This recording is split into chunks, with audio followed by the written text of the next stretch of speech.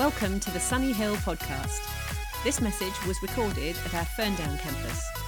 For more information about service times and locations, please visit sunnyhill.church. And what we've come to today, although it is a beginning, it's also the end of the beginning. It's actually a culmination of that last 2 years. And actually, dare I say as well, before that, God was moving things around in my life, in our life, in your life, in the life of this building to make this happen today. I'm so happy about that. Come on, let's show God how grateful we are of what He's already done and what He's going to do. It's a seed. Seeds are amazing. The tiniest thing, like an acorn, contains so much potential. And I really believe that a small seed planted in faith will flourish and multiply. A small seed planted in faith will flourish and it will multiply. When we read in the Gospels, Jesus, he often spoke in parables and little stories. And one of the little parables that he told was of a sower who goes out to sow seed. And when the seed falls on good soil, it multiplies 30, 60, and 100 times. Seed in good soil, it just multiplies and flourishes. And I really think that actually good soil is faith. And I've got faith, and I know a lot of you guys have got faith that we are planting something here that's going to flourish and it's going to grow. And I'm so excited about seeing where this is going to end up. We've got to trust God. We're not trusting in Adam or Fru or what any of us can do. We're trusting in the one who's got limitless potential, who is omnipotent. Yeah, and because of that, he can do anything. It says that in Ephesians chapter 3, what does it say? It says, it's gone out of my head. It was in there for a moment. It says God can do exceedingly above all that we can imagine or dream. And according to his good work that works in his power that works in us, he can do amazing things. When Abraham first got told in Genesis chapter 12 that he was going to be the father of nations and he had no children, he believed it. And actually it's really interesting. 10 years after that, you read in chapter 15 that God again makes the promise again. And Abraham says to God, God, I haven't even got a child.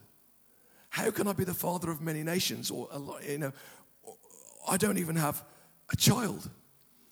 And God doesn't say to him, I'm going to give you a child. God takes him outside, says, come outside, look up at the stars. You can't even count them. And I actually think, Abraham's expectation, because of God's promise, was for a child. Actually, God's thinking was exceedingly above that. And I think sometimes it's good that God doesn't meet our expectations because he plans to exceed them. And so, I'm just so looking forward to seeing where we're going to be months, years from now. So this right here is our acorn. It's our seed. It's a seed planted in faith. And I'm sure we're going to see a harvest. So we're in this series. We're going to start this new series today called Smashing It. Smashing It for the next 5 weeks. We're going to be looking at different areas of our life where we want to do better, where we want to be smashing it. For those of you who don't know, it's kind of a contemporary term, smashing it. It means you're doing something really well. Okay, so smashing it. And we want to and today we're going to be looking specifically at relationships. It's a good time to think about doing better at life, New Year. It's kind of a blank sheet. It's uncharted territory. It's a time where we make New Year's resolutions, thinking about what we want to start doing, what we want to stop doing, what we want to keep doing but do better. And this time, more than any other time of year, our thinking is crammed with good intentions, isn't it? We have, whether it's to do with our diet, whether it's to do with fitness or health, we use New Year to start and to have good intentions to start new processes. So now we're nearly 1 week into the new year. Many New Year's resolutions will be broken already. Funny, I made a New Year's resolution to work on my low self-esteem, but I don't think I can do it. Oh, thank you. That's good. Actually, I heard a prayer as well, a New Year's prayer. It went something like this. My prayer for 2019 is a fat bank account and a thin body. Please, God, don't get them mixed up like you did last year. Yeah, we can all relate to that, I'm sure. So the idea of Smashing It is to give us tools for living the best life that we can live. But before we embark on this journey, this 5-week journey looking at different areas, I think it's important to understand what we're not going to do. We're not going to get quick fixes, okay? We need to be realistic.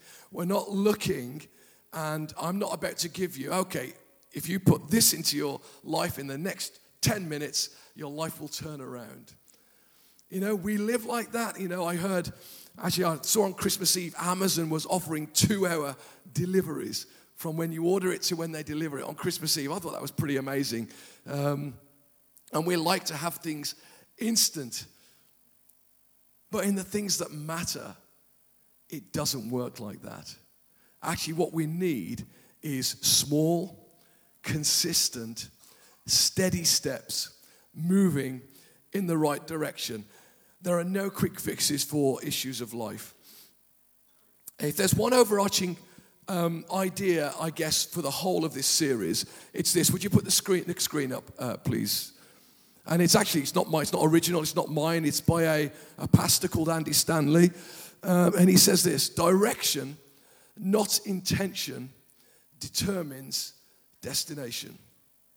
Direction, not intention, determines destination. We can have the best intentions. Maybe we can even visualize and articulate where we want to end up. Maybe something like, I don't know, this year I want to lose 2 stone, or this year I want to change my career, or this year I want to have more savings, or I'd like to quit smoking, or I'd like to see Sunny Hill Ferndown grow to 200 people. Whatever our intentions are, we can have good intentions. And that's really good to have goals. But it's not enough. It's not enough. It's really good to be able to see where you want your life to end up, to be honest about your current condition. But it's not enough. We've got to be moving in the right direction. Direction, not intention, determines destination.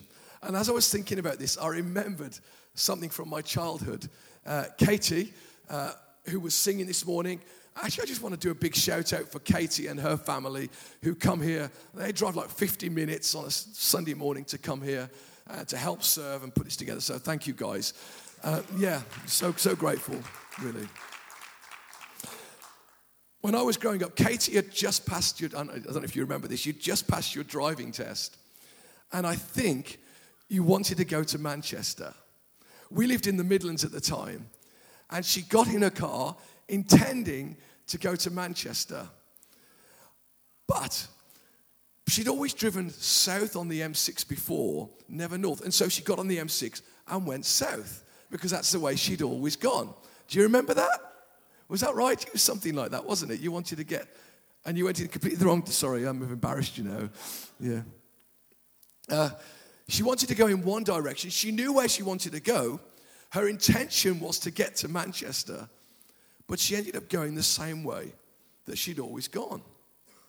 And I think that's the same is true so often for us. We can have the best intention.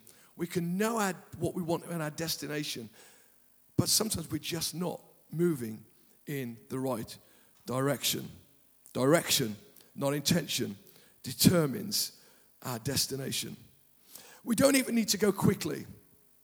We just need to be moving in the right direction at some kind of steady, consistent pace. And we need to change our expectations that we need to get anywhere we want to get quickly in life. And I think we'll be amazed at how far we can actually get with just small, steady steps. Last week, here. We had a couple of services here. The Sunny Hill Pool campus, they actually met here last week because the place where they normally met was closed. And Richard, the operations pastor of Sunny Hill, he spoke and he said, he did kind of an introduction to the Bible reading plan.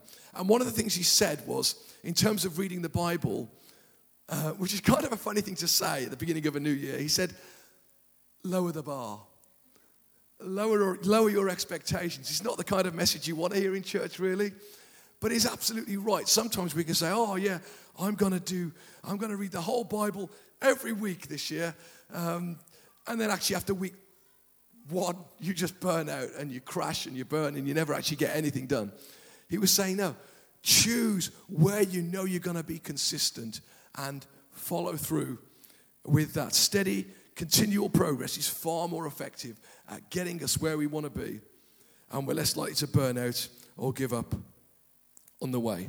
So that's the mindset I want us to have for this series. Let's not expect to fix everything in our relationships, in our work, in our finances, in all our life issues within the next few weeks.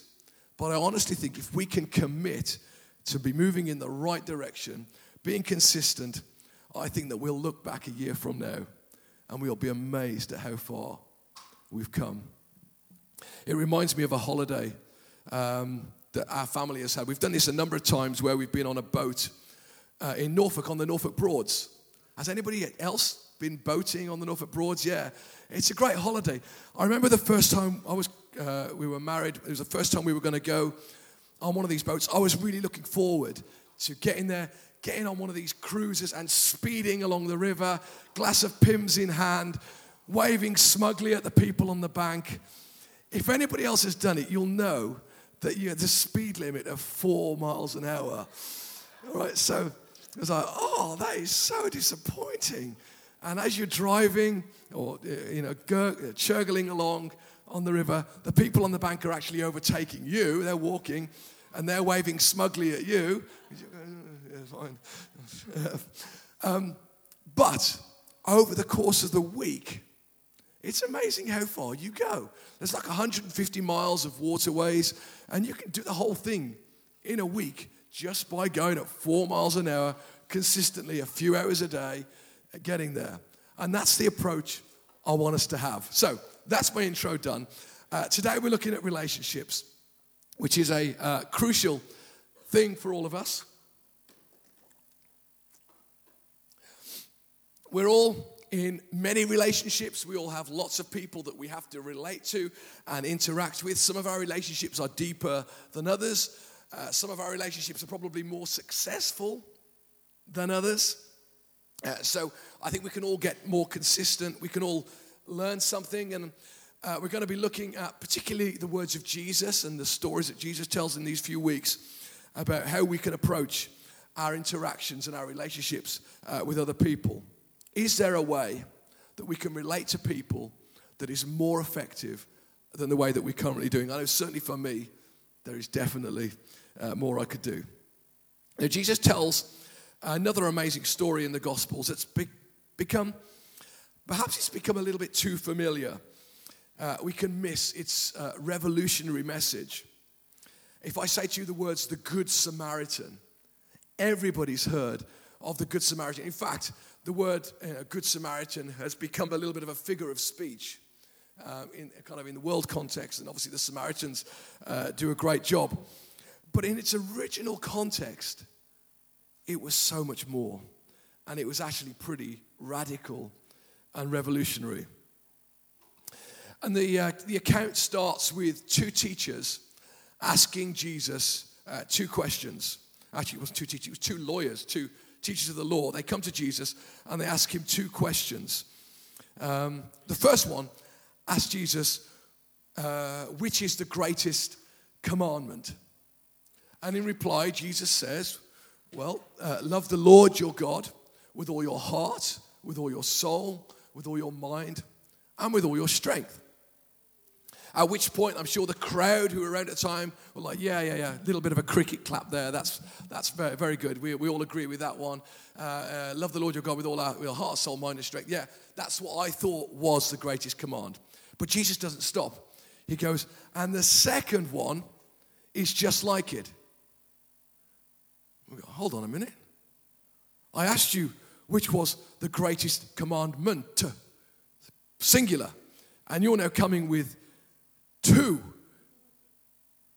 What's going on here? Shaking things up a little bit. And Jesus says the second one is just like it. He says, love your neighbor as you love yourself. What? So loving your neighbor is now on a par with loving God? That's radical. That's pretty revolutionary. That's totally New Testament. That's not Old Testament thinking at all. This is a brand new thing.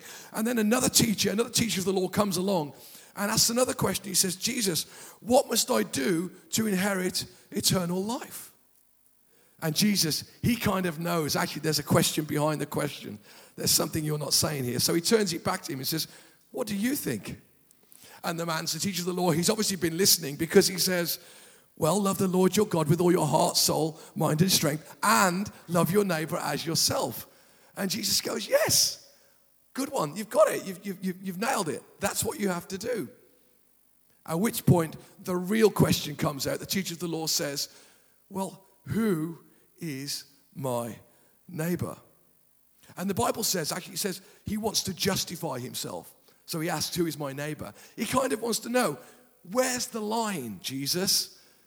I need to know who my neighbor is so I can go up to the line and, maybe no further. I just want to make sure that I'm doing all that I need to do to get eternal life.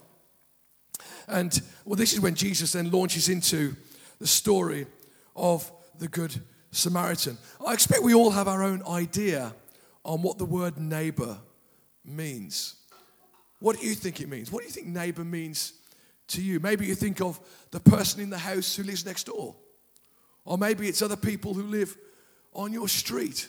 Or maybe it's your close circle of friends and acquaintances, people who are like you. That was the ancient Jewish way of thinking about neighbor. And we know this because in Leviticus, we read this. If you put up Leviticus, it says, do not do anything that endangers your neighbor's life. Do not hate a fellow Israelite in your heart. Rebuke your neighbor, frankly, so you will not share in their guilt. Do not seek revenge or bear a grudge against anyone among your people. But, and here it is, love your neighbor as yourself. So this was an Old Testament way of thinking about neighbor. Neighbor was your people. For a Jewish person, it was other Jews. That was their neighbor. But Jesus wants to put a pin in that. He wants to say, no. Things have changed. And so he comes with a story of the Good Samaritan. Jesus wants to mess with their heads again. So let's just quickly read through this. Luke chapter 10, from verse 30 says this. A man was going down from Jerusalem to Jericho when he was attacked by robbers. They stripped him of his clothes, beat him, and went away, leaving him half dead. A priest happened to going down the same road, and when he saw the man, he passed by on the other side. So too a Levite, and when he came to the place and saw him, passed by on the other side. So far, so good. There is a kind of an assumption that the man who gets beaten is a fellow Jew, and whenever we read or we hear a story, we like to put ourselves in the shoes of one of the characters, usually the hero. And as the people were listening to Jesus at this point, I think they wanted to put themselves in the shoes of the man who gets beaten up. And then they can look at the Levite and the priest and go, yeah, really, they didn't love their neighbor quite right. They didn't do what the law tells them to do. They kind of missed it a little bit here. But at the same time, that journey from Jerusalem to Jericho was a bit of a dangerous journey. And you can understand why they might want to pass on the other side, because it's a dangerous place. It was known as the Bloody Way, that path from Jerusalem to Jericho. And, it might actually be a trap. If I go over and start tending to them, robbers might be waiting to get me. So, actually, you can understand why I might not fulfill that particular law at this particular time. But Jesus goes on. But a Samaritan, as he traveled, came where the man was. And when he saw him, he took pity on him. Now, surely Jesus is not going to make a Samaritan, the hero of this? A Samaritan is definitely not my neighbor. The Samaritan actually represents pretty much the opposite of neighbor. Not my kind of person at all, really. And if we think about what a Samaritan was to ancient Jews, and then try and put it into modern day context, people who are not just not like us, there are people who are against everything that we stand for. There are people who we want nothing to do with. I don't know, is there anybody in your world who might fit that description? Hopefully not, maybe not. But, people who don't believe what you believe, criminals, dare I say pedophiles, somebody who you would think, no, that's not my neighbor. That's not my neighbor. They deserve all the judgment that would come to them. They're not my neighbor. But Jesus makes the Samaritan the hero. He carries on. He went to him and bandaged his wounds, pouring on oil and wine. Then he put the man on his own donkey, brought him to an inn and took care of him. The next day he took out 2 denarii, gave them to the innkeeper. Look after him, he said, and when I return, I will reimburse you for any extra expense you may have. This is too much. This is really too much. You're not only making the Samaritan the hero is actually going above and beyond. He didn't just stop at the side of the road. He went above and beyond. He put him on his own donkey. He paid for stuff out of his own money. He said he was going to come back the next day. This is really too much. So Jesus asked the question, which of these 3 do you think was a neighbor to the man who fell into the hands of the robbers? The expert in the law, he can't bring himself to say Samaritan. There's the one who had mercy on him. Jesus tells him, go and do likewise. So, Jesus says in this story, you're not the injured man. You're not the priest or the religious person. You're not even the robber. You're the Samaritan. In essence, he's redefining the concept of neighbor. He's saying, there isn't anybody who is not your neighbor. Nobody anymore is not your neighbor. There's no one off limits. And how do we love our neighbor? We love them by not crossing over the other side, by not ignoring them, doing whatever we can to help them, to encourage them, to show them kindness above and beyond whatever the cost.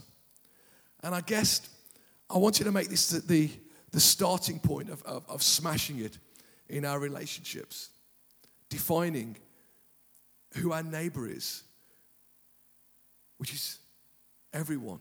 Who should we be thinking about our relationships with? Everyone and anyone. Look at everyone we meet, everyone in our life, close family members, someone you meet at a checkout, an acquaintance, somebody who has deeply offended you. And we need to consider them as our neighbor, and we need to love them as we love ourselves. It's a simple concept, but it's not easy. Simple, not easy. So I'm just going to finish by giving us five principles to get us moving in the right direction. Remember, small, steady steps in the right direction. First principle, time with Jesus. Spending time reading the Word, praying, getting to know what Jesus said. Okay, it's the best way to change our thinking, to get us moving in the right direction, is to learn from the one who did it best. And I would encourage you, if you're not following a Bible plan already, there is one on the Sunny Hill Church website, sunnyhill.church. On the front page, there is a Bible reading plan. This year we're doing something different. Last year we read the whole Bible in a year. This year we have decided to just do a single book every month. And the idea is to read less, but to think more, to go a bit deeper into the text and start to actually think about how we might apply what we're reading. So for the month of January, we're looking at the book of Mark, and I would encourage you to join with us as we do that. And again, you'll find that plan on our website. Don't save Jesus for Sunday. Meet with him and be with him every day. Principle number 2, choose to grow. Take responsibility for yourself in terms of building relationships. Get to know people. Invite people to dinner. I would encourage you to show hospitality to people. It tells us to do that. The Apostle Paul tells us, show hospitality. Open our homes to people. Meet with people midweek. We have a whole array of interest groups and small groups at Sunny Hill. We have a Ferndown group that meets on a Wednesday. Come and meet with us. It's where we get to know people better and invest in our relationships. People who are going to be there to support us when we need help, and people that we can support when they need help. So choose to grow. Choose to maybe serve on a team. Ask Fru or myself about where you might help out on a Sunday. There's nothing better in meeting people than serving together. And you'll have fun along the way too. Be encouraging to people and show people kindness. And now I've got 3 more principles, which are all really about extending grace. I'm going to talk more about extending grace in my message next week. But if you think about an engine has moving parts. A relationship is a bit like that. It's 2 people kind of moving together. And I would think grace is the oil between 2 people in a relationship. And the more grace you can apply, the less friction there is, the more you'll get along and the better relationship you can have. So the next 3 principles are all about extending grace. So principle number 3, expect to give. Go into all your relationships expecting to give, not to get. Be a net giver rather than a net taker. Now, I know we go through seasons where we need to lean on people more, but our expectation should always be, how can I give into this person? How can I help this person? In Galatians chapter 6, it tells us to carry each other's burdens, and in this way, you will fulfill the law of Christ. Carry each other's burdens, and you'll fulfill the law of Christ. So what is the law of Christ? Well, Fru already mentioned it. We've already seen how Jesus managed to boil down all 613 Old Testament commandments to love the Lord your God and love your neighbor as yourself. Well, just before he goes to the cross, we read in John 13 that he boils it down even further, which is what Fru called the platinum command, which is a new command I give you, love one another. As I have loved you, you also should love one another. And by this, everyone will know that you are my disciples. It's not an additional command. We don't need to add this command to all the other 600 plus commands. We don't even need to add it to the 10 commandments, okay? We can replace all those other commands with this one command, love one another. As Jesus loved us, so we should love other people. And it's that way that people will know that we are followers of Jesus. It's not about how loud we sing in worship. It's not about how much money we put into the offering. It's not about how often or how loud we pray or how often we read the Bible. It's all about loving people. Jesus' one command, love people as he loved us. Jesus comes along and tells us our love and service for God is best demonstrated in our love and service for each other. If you think about your relationship with God as being a vertical thing and your relationship with other people as being horizontal, this is how Jesus said our vertical relationship will be better when we sort out our horizontal relationship. So number 4, I'm going to move quite quickly now, serve with humility. Approach all our relationships with humility. In Philippians chapter 2, it says, in your relationships with one another, have the same mindset as Christ Jesus, who being in very nature God, did not consider equality with God something to be used to his own advantage. Rather, he made himself nothing, taking the nature of a servant, being made in human likeness, being found in appearance as a man, he humbled himself by being obedient to death, even death on a cross. I love what it says again in John 13. It says, Jesus knew that the Father had put all things under his power and that he had come from God and was returning to God. So he got up from the meal, took off his outer clothing and wrapped a towel around his waist and began to wash their feet. He had all power, and so he washed their feet. He had all power, and so he began to wash their feet. Approach all our relationships in the same way, with humility, humbly. Whose feet did Jesus wash? He washed all his disciples, including Peter, the one who would deny him, and Judas, the one who would betray him. Just 2 or 3 hours before, he's there washing his feet. There's nobody who's not our neighbor. No one. Okay, and finally, point number 5, repair the broken. Repair the broken. Put right where you can those relationships that are not all they should be, as far as you can. The Sermon on the Mount has so much to say about our approach to relationships, and you can read that in Matthew chapter 5, chapters 5 to 7. And at one point, talking about relationships, he says this: therefore, if you are offering your gift at the altar, this is a good thing, right? Bringing your worship, your gift to God. What could be more important than that? Well, he says, if you're offering your gift at the altar and there remember that your brother or sister has something against you, leave your gift at the altar. First go and be reconciled to your brother or sister, and then come and offer your gift. He's telling us that reconciliation with other people is actually more important than bringing our worship, bringing our gift, bringing our offerings. It's more important that we put our horizontal relationships right before we start to think about our vertical relationships. Actually, they're one and the same. The way we show love for God is by showing love for each other. We've got to go horizontal before we can go vertical. I know it's not always possible to fix a broken relationship, but actually I guess I'm just asking you to take those small, steady steps towards that person.